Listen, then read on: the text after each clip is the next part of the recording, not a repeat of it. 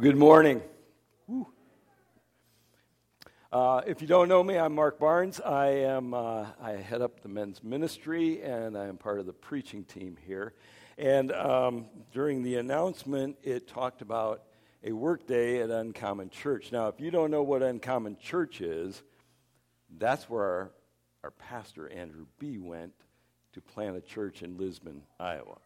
And while I am heading up men's ministry, I want to extend this beyond just men. If you would like to go, we would love to have you go.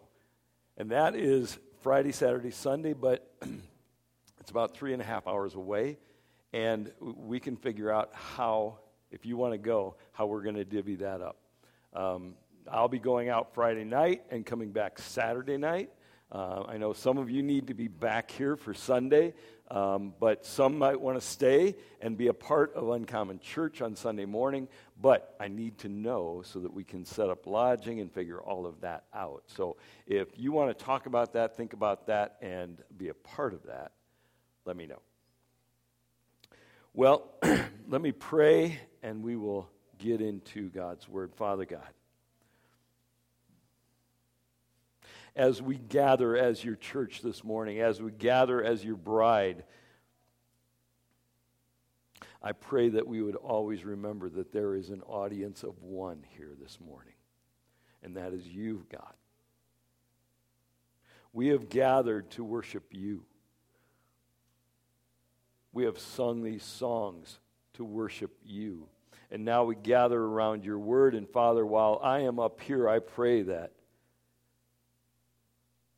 the audience doesn't see me as the one, but they see you as the one that we have gathered here this morning to worship. We gather around your word because it speaks truth, and so I ask that you would just use me as a mouthpiece this morning to proclaim your truth. I pray that your Holy Spirit would help us to receive that it would be transforming in its nature. And I ask these things in Jesus' name. Amen. Well, several months ago, I had dinner with a very good friend of mine. He is not a follower of Jesus, and yet we have great conversation. And that night, we wandered down we talk about a lot of things, and we got onto the subject of religion. And he said to me, here's what I think. I think that all religions are built on a common foundation. Like there is one foundation. And then you build your religion this way on that foundation. And you build yours this way. And I'll build mine this way. And you'll build yours this way. They're all on a common foundation, but we each build our religion differently. He said, I went to Sunday school when I was a young kid. He said, I have heard the stories. He said, I've loved those stories from the Bible. He said, they were good. He says, I don't know if they're true. He says, it doesn't matter because they all have a good moral to them. And so I think that's what I can take away from it. And I said to him, here's what I think. This is why I think, and he's a very logical young man. I said, here's where I think Christianity makes the most sense when you talk about all these religions.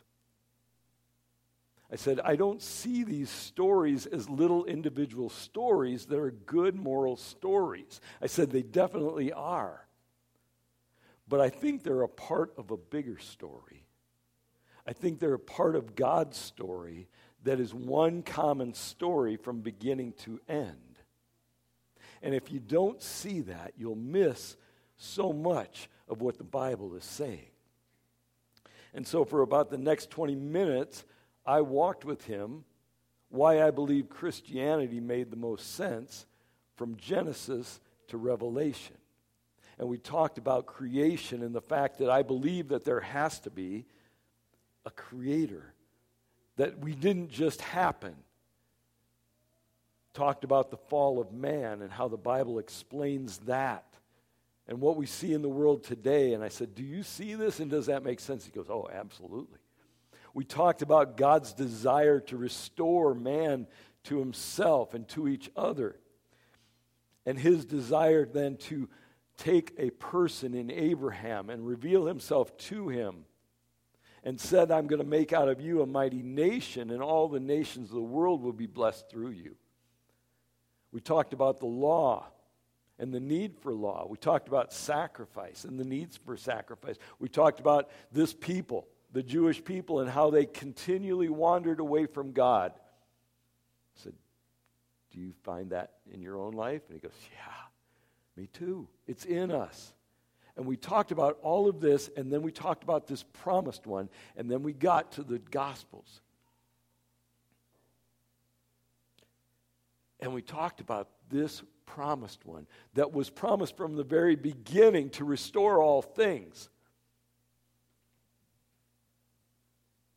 And when I got done, he said, I have never heard the Bible explained that way before.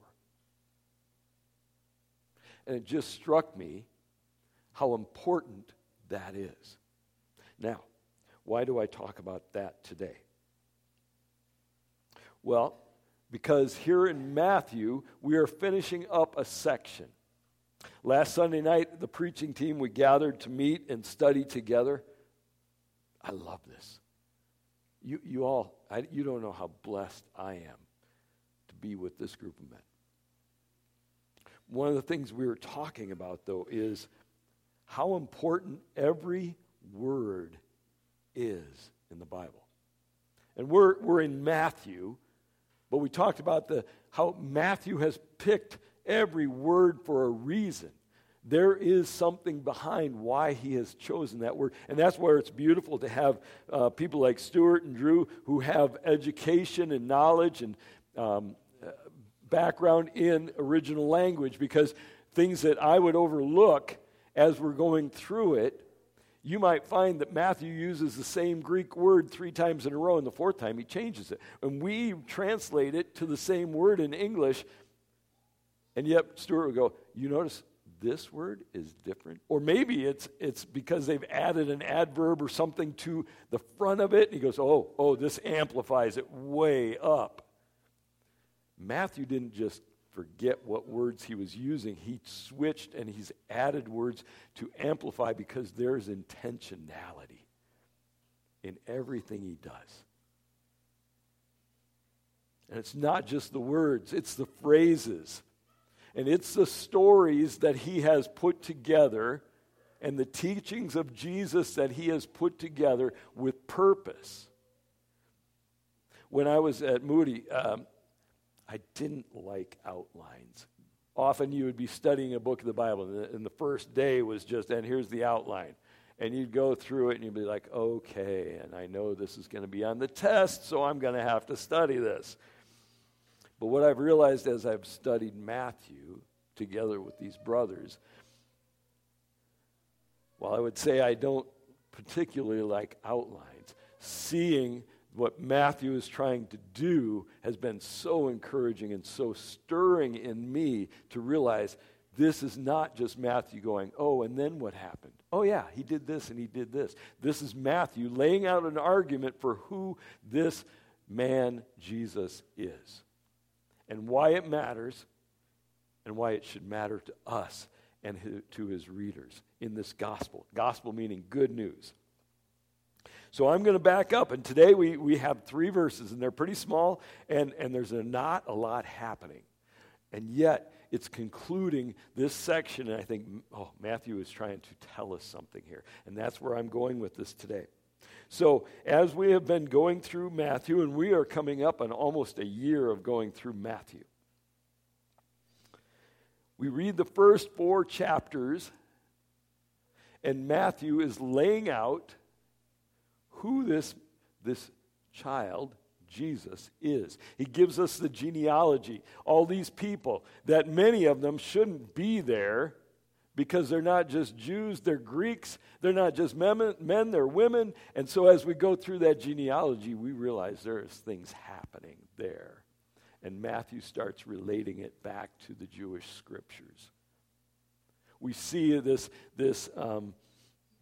divine supernatural birth and conception and birth. We see Jesus' baptism and then the temptation in the wilderness. And throughout that first 4 chapters, Matthew continually goes, hey, this fulfills what was promised in the Jewish scriptures here in the Old Testament. Do you get it? Do you see it? And here's what happens. At the end of chapter 4, Matthew goes, and Jesus went around the area, teaching, preaching, and healing every disease. Okay, interesting. What I realized is Matthew is marking this, and he wants you to get that. And now we step into chapter 5, 6, and 7, and this is a new section. Matthew has just said Jesus went around all the area, teaching, preaching, and healing. And so now in 5, 6, and 7, Matthew's going to go, well, what did he teach? And he gives us the Sermon on the Mount. And so for a good period of time, we went through the Sermon on the Mount, where Jesus lays out what living the law truly looks like, that he has come to fulfill the law, that your righteousness must exceed that of the Pharisees, what citizens of the kingdom of heaven will look like. And then when we get to the end of 7, Matthew says this. And when Jesus finished these sayings, the crowds were astounded at his teaching, for he was teaching them as one who had authority and not as their scribes. Matthew is just finishing up this section. He wants us to understand something. He wants us to understand that Jesus teaches with authority. His words carry authority like no other. So we see this incredible supernatural birth and life relating to the Old Testament. We see that he says, and he teaches with authority. And then in the beginning of summer, in the beginning of June, we come to this section. Chapters 8 and almost all of 9.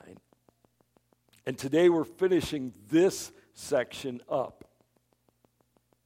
There's 10 miracles in this section, 5 and 8, 5 and 9, and again, Matthew, and this is what I love in learning. What's he trying to say? He has not randomly picked these miracles. He has not randomly put them in order. He has grouped these together with purpose. And we want to come to the scripture and go, what's he saying?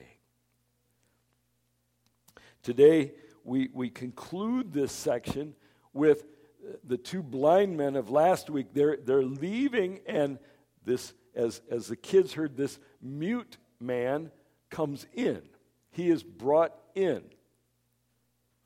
And he stands before Jesus, and we realize, we're told that he's not mute because of something wrong with his vocal cords. There is, but it's a spiritual issue, not just a physical one. He's mute because he is a demon that is possessing him and keeping him from speaking. And here's what happens. It seems very simple. We're not told about, how Jesus does it. But here's what happens, and listen to what Matthew concludes this section with. Verse 33, it says, and when the demon had been cast out, the mute man spoke. And the crowds marveled, saying, never was anything like this seen in Israel. Do you see how Matthew is concluding? He goes, don't miss this, folks. Just like at the end of 7, where the people said he spoke with authority, they were amazed. Here at the end of 9, he says, and the people were amazed. They marveled. They said, we've never seen anything like this. What's Matthew want us to understand? Jesus has authority with his words. Jesus has authority in what he does, in his deeds, what he commands over everything. Matthew says, look at what I've just laid out. Jesus has authority, and this is why I think he's chosen these 10 and put them together. We see over disease and illness. We see that Jesus has authority over nature. We see that he has authority over demons. We see he has authority over disabilities. We see that he even has authority over death. I feel like, I forget that there's a video, black preachers, this is my king, right? Like, do you get it? Do you see who this man Jesus is? He is the Messiah. He is the Son of God. He is the Son of Man. And we talked about that, what that means, that declaration of he is God. He is the one Daniel saw. He has authority over sin. Matthew's laying this out. A couple weeks ago in our D group, our discipleship group, one of the verses, some of the verses that we had to learn, memorize, and for us older guys, that's not easy. But luckily, it was some verses that most of us were familiar with, and they come from John 1. And as I was preparing and thinking about what Matthew was trying to get us to understand, I thought, John tells us why. John tells us why this man, Jesus, has this authority. And so, listen as I read John 1:1-5, and then verse 14. John put it this way: in the beginning was the Word, and the Word was with God, and the Word was God.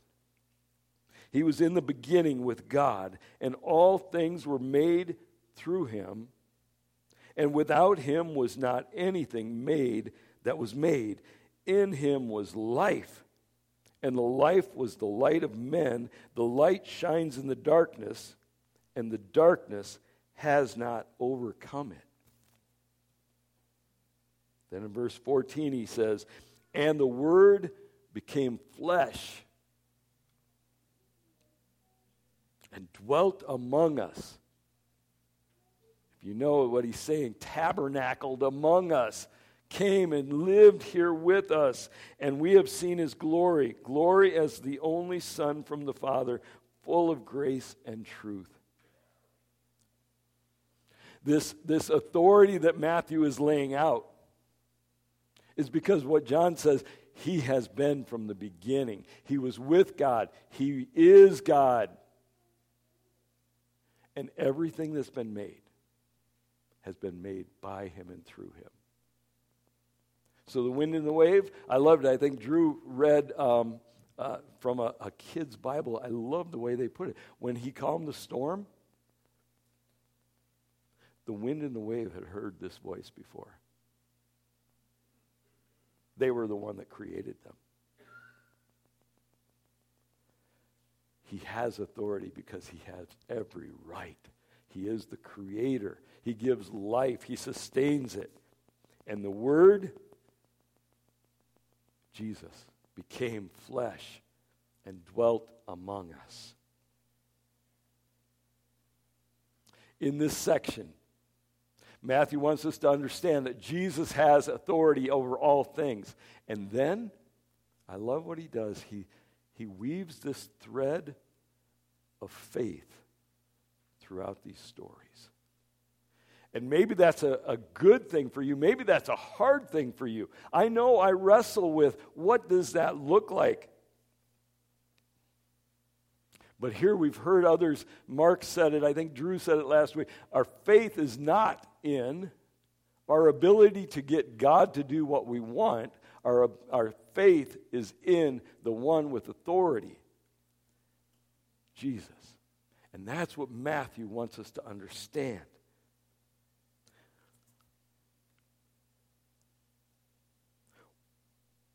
Maybe you're going, I don't have faith like that. I love that Matthew has painted pictures of faith that are not consistent. And I think that's one of the things that makes this section so hard, because you go, wait, what is faith? Wait, What does that look like? Wait, how do I get that? What do I need to do? I want power like that. I need power like that in my life. I need God to be in my life with that kind of authority and that kind of power. So what do I do? And you start out and you look at the leper who comes to Jesus and says, hey, Jesus, I know if you are willing, you can heal me. You can make me clean. And Jesus says, I'm willing. Be clean. I wish I had that kind of faith. I wish I had faith that says, God, I know you're willing, but if I say that and nothing happens, then it means you are able, but you aren't willing, and I don't know what to do with that. Or maybe the centurion, the Roman centurion, and throughout this we see Gentiles and Jews coming to Jesus to experience this authority in their life. And so we get a Roman centurion who comes and says, Jesus, I have a servant that's in need. And Jesus says, should I come with you? And he says, oh no, I'm unworthy to have you come to my home. Just say the word. I am a man who commands others, and I know what that means. All you have to do is say the word, and I know he'll be healed. And Jesus says, I haven't seen faith like this in all of Israel. And I love that he says, but there will be many that come to the banquet feast from all nations. Again, he's just re-emphasizing this is not just for the Jewish people. God has a plan here. He is working and through his people. But Jesus is saying this is not the end. There will be people from every nation that gather at the banquet table with Abraham, Isaac, and Jacob. And you go, oh, I wish I had faith like that. But I don't. And maybe you say, I have to just try to make that happen. It's emotional. I just need emotion and say, God, I believe it, I believe it, I believe it. And you go, no, I don't. I struggle. I don't know, God. I see it and you go, I have not seen faith like this anywhere in Israel. And I go, I'm like the people in Israel. But here's what I love. Matthew doesn't just go, and this is who you need to be. Because we also see that Jesus heals Peter's mother-in-law, and she doesn't even ask. He just comes in and finds out she's got a fever and sick, and he just touches her and heals her. Jesus goes to Gentiles that are demon-possessed. What kind of faith do they have? And yet, he heals them. The disciples, who you would think have great faith, they're in the boat and the storm comes. And they're like, Jesus, save us, we're going to die. And Jesus doesn't go, I have not seen faith like this anywhere in Israel. Instead, he goes, you have a little faith. And he doesn't say, so deal with it. No, he says, you have little faith. And then he speaks. He rebukes the wind and the waves, and they become calm. And the disciples like, who is this man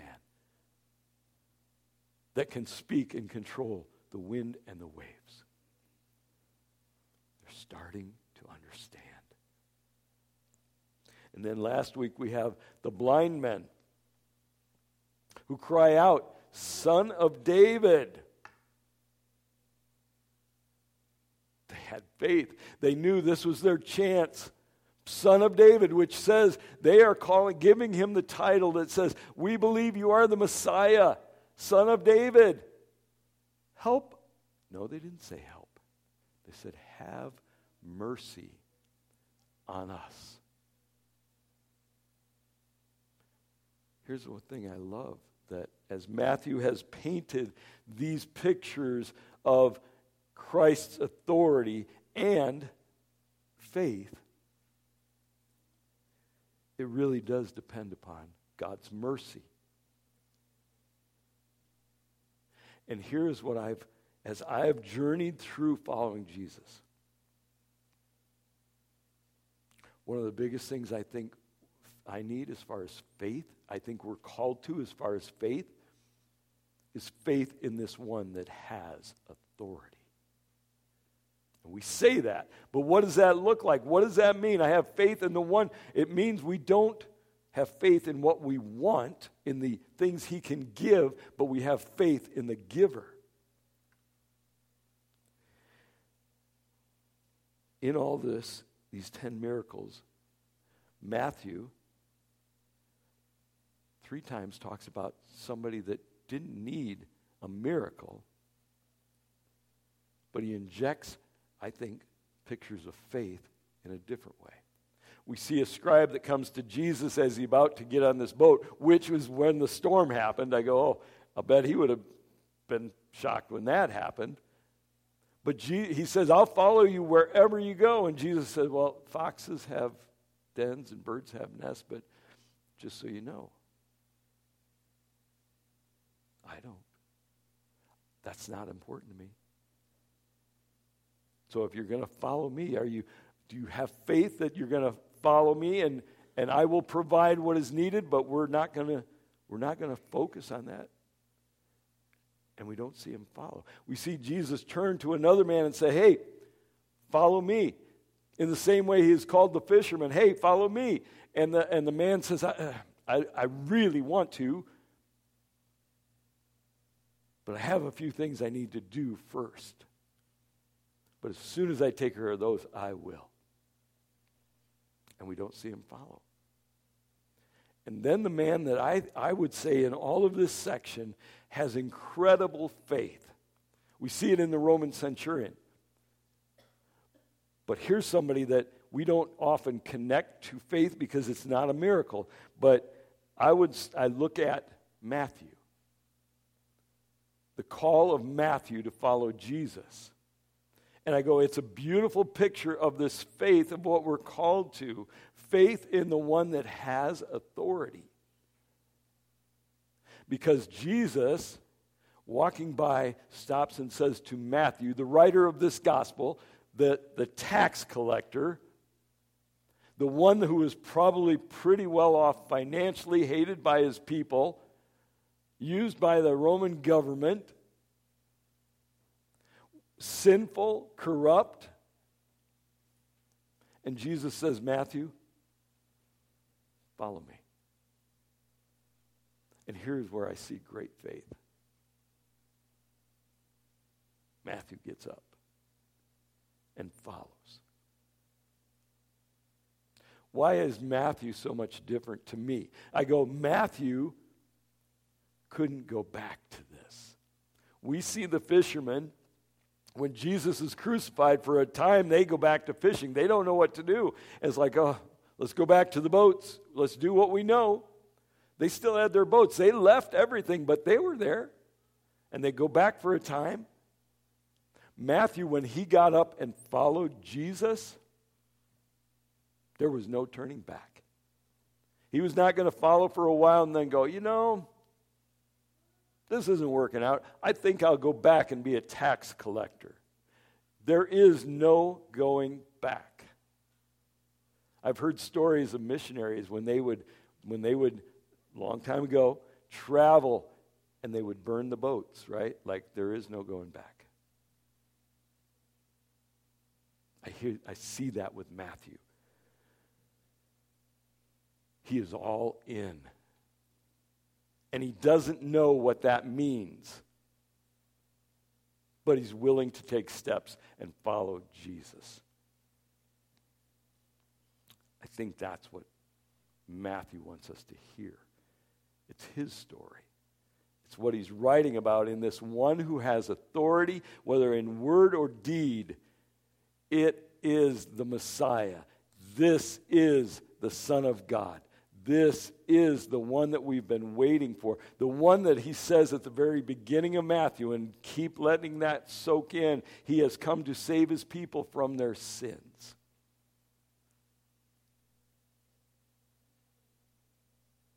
So then the question is, what does that faith in this one with authority look like for you? For me?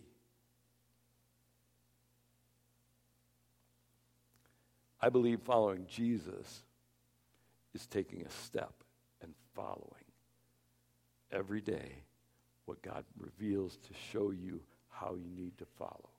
So often we can run ahead. I know of people that go, I want to do mighty things for God. I want to pray and see miracles. I want to see this. I want to see people come to Christ. And you're like, are you in the Word? Not that much. I think following Jesus isn't looking ahead and going, it's like any musician. John, I doubt if you just started playing last week, right?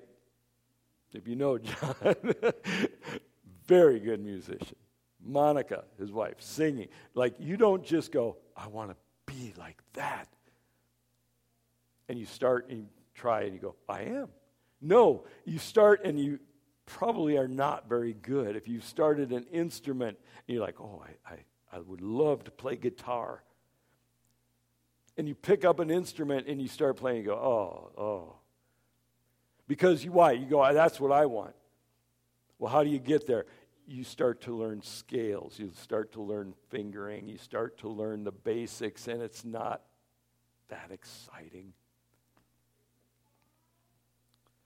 Jesus says, follow me, and you're like, I want to do great things. He says, how about just follow me? Take a step. What does that look like? Well, I'm going to say a few things. I don't know where you're at, but I believe as I've prayed through this, the Holy Spirit is going to speak to you. Not because I'm saying these things. I have no idea where you're at. But how do we follow this one with authority? How do we put our faith in Him? There's some of you that might go, Mark, because I've talked to you. And I'm not picking on anybody, but if you are a follower of Jesus and you haven't gotten baptized yet, come on. I think it's one of those steps where you can follow Jesus in a tangible way where He says, hey, Jesus did it. He was our example. He calls us to go and make disciples, baptizing them in His name, teaching them all that He teaching them to obey all that He commanded. And so one of those tangible things, I think, is be baptized. And we were talking about it Sunday night. Like, it's not this big production that you have to come up, and I know it's scary, but let me tell you, for a Jew back here to step out and go, I believe Jesus is the Messiah, there was no going back. Baptism said there's no going back. I'm all in that Jesus is the Messiah. And if you truly want to follow Jesus, I'd say a very good and tangible thing is to go, I need to get baptized. And in a couple weeks, we're having a baptism, correct?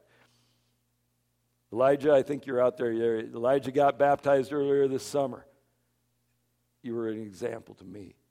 I love that because I heard his heart. He knew this is what I need to do if I want to follow Jesus. I pray that would be an example to you if you haven't followed Jesus in baptism. It's a beautiful thing. Anybody here, if somebody gets baptized, will you be sad that the service might go a little extra long? No. Okay? We will celebrate. Because why? It is a celebration of this picture of being crucified and dying with Christ and raised up to new life. It's beautiful. It's exciting. I would encourage you. We heard Jesus' Sermon on the Mount. He talked about what it would look like to be a citizen of the kingdom, what it looks like to live it out. And it's not just don't be angry. Don't murder.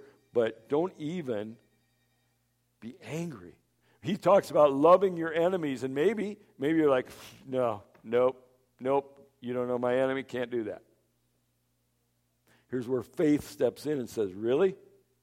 Are you willing to follow Jesus without knowing what that might look like, but I am going to give that to Him, and I am going to try to love that person through the strength and the power of the Holy Spirit in my life.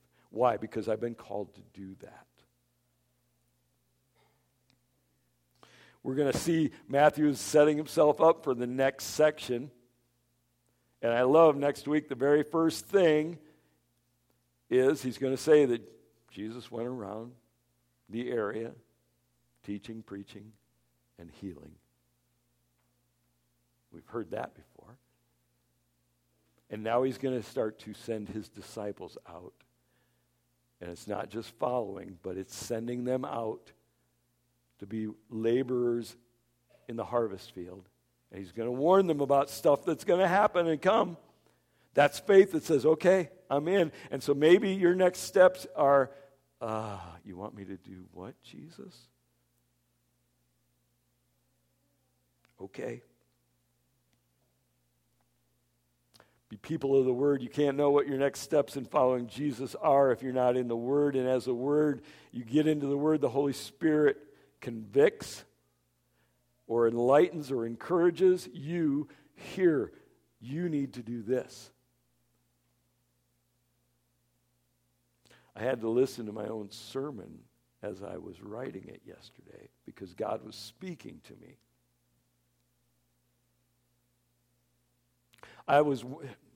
If you don't know, for me, I start about 3 weeks out in working on a sermon just because I need that. I could never be a pastor. Like, I got another one next week. No, I can't. And I begin reading the passage. I begin reading and reading and reading and reading. I read it probably almost 2 weeks without doing anything else other than reading it. Maybe reading the section. And I'm just praying, God, help me to understand what's most important here.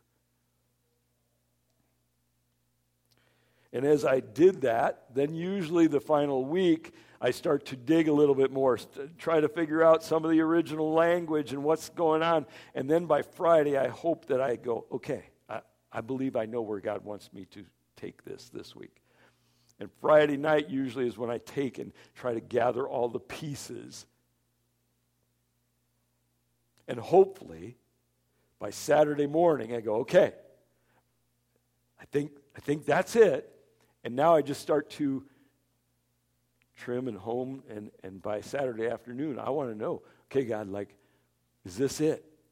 And I go through it probably 5 times between then and Sunday morning. Well, Friday night came this week. I studied and I studied and I thought, I think I know where you want me to go, God, but it's not coming together, which is not unusual. I would ask you guys, pray for the preaching team because it's a battle and it's a spiritual battle. But pray for our pastor when he comes because I've realized all that goes on behind the scenes in getting ready. It is such a spiritual battle. Friday night, okay, I'm going to lay it aside, go to bed. Saturday morning, I get up. I have breakfast with a friend, and then I come and I sit down.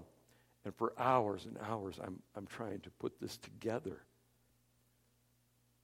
And it's not coming together. And finally, mid-afternoon, I'm like, okay, I'm going to take a little break. I need to step away, but I had been praying, God, you always show up. You always show up and show me. And I don't feel like you're showing up. And then I thought, you're not showing up because I'm not preaching what you want.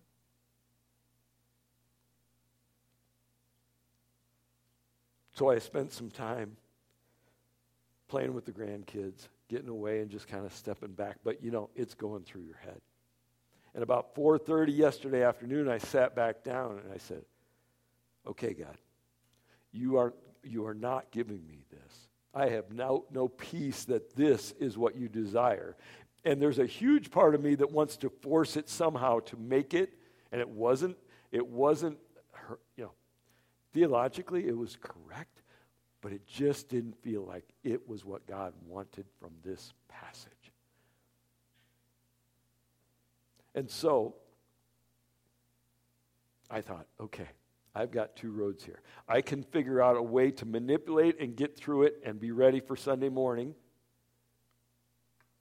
or I can throw it all away and start again. Guys on the preaching team, 4:30 Saturday afternoon is not when you want to throw it all away and start over again. But I knew I had no peace. And I thought, okay, I'm going to follow you, Jesus. For me, in that moment, what was the next step? Well, for me in that moment was to trust God that he was saying, don't preach that. Take a look again. And so I didn't know where that would lead, because you throw it all away again, and 5 hours from then, you may be going in the garbage going, wait, I need that. And so at 4:30, I opened up the Bible and started reading again, started studying again, started listening. And about 7 o'clock, I started to put things together. By 10 o'clock, I had peace. That this is what God wants us to hear this morning. This man with authority, he's not just a man, he's the God-man, Jesus the Messiah, who says, have faith and follow me. I know for me, we talked a couple weeks in the KLV class after the service. For me, I see God's hand at work so much more in my life, in miraculous ways, when I am just following him. When I step out in faith and I go, okay, and I see him show up. I think that's what Matthew wants us to hear this morning. What's your next step? Are you willing to follow Jesus? Have faith that he will do what he says, because he is the creator of everything. His word has authority. He has authority, and he invites us to follow. I'm going to be down by the cross afterwards. If you want to talk and go, Mark, help me here. Let's talk. Let's get into the word. If you need prayer and you go, I know what my next step is, but I'm afraid to do it, I would love to pray with you. We'll have others up here to pray. But would you consider what Jesus is calling you to follow him? And boldly, with great faith, which doesn't have to be much, take that step to follow. Jesus, I am so grateful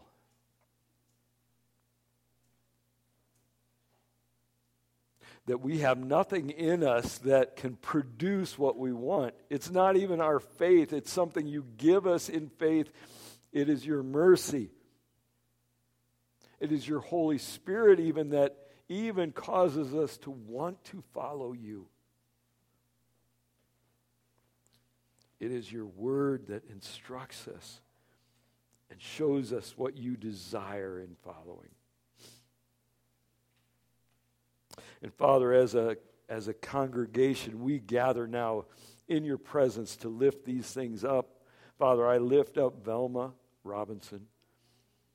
Father, she fell and broke her hip this week, but we are grateful and thankful that you have carried her through this, that the surgery has gone well, and she is approaching rehab now. And so, Father, I pray that you would give her strength in these days. And if we know Velma, we know this is hard for her just to slow down. Father, I pray she would sense your presence in the waiting these days. Father, again, we lift up our pastoral search team, and we come to you with faith that you are already doing a work. You have already gone before us, that you are protecting them, that you are uniting them, because none of that is within our ability or power. And so, Father, I pray for great trust for the team, not in each other or not in the process, but in you, that you are doing a work to bring them to the man that you desire. Father, I pray for those that have just gone through a hurricane. Father, I've seen pictures from those that have friends in the middle of it and how devastating it is. Father, it's easy for us to look out on a beautiful day today and just be grateful and thankful. But Father, I know that many are suffering because of that. Father, help us to be your hands and feet. Help us to be Jesus to those that are struggling and suffering because of this hurricane. And Father, I lift up your persecuted church around the world. Father, this week I have been reading stories of great faith because of believers in countries where it is illegal to be a follower of Jesus. They have suffered great tribulation, great pain, suffering. And yet, they embrace it because Jesus, you said this would happen, and they count themselves worthy and find great joy in being followers of Jesus. And so we ask that you would comfort them, but that your church would grow like never before in these areas, and we desire that here as well, Father, that your church would grow.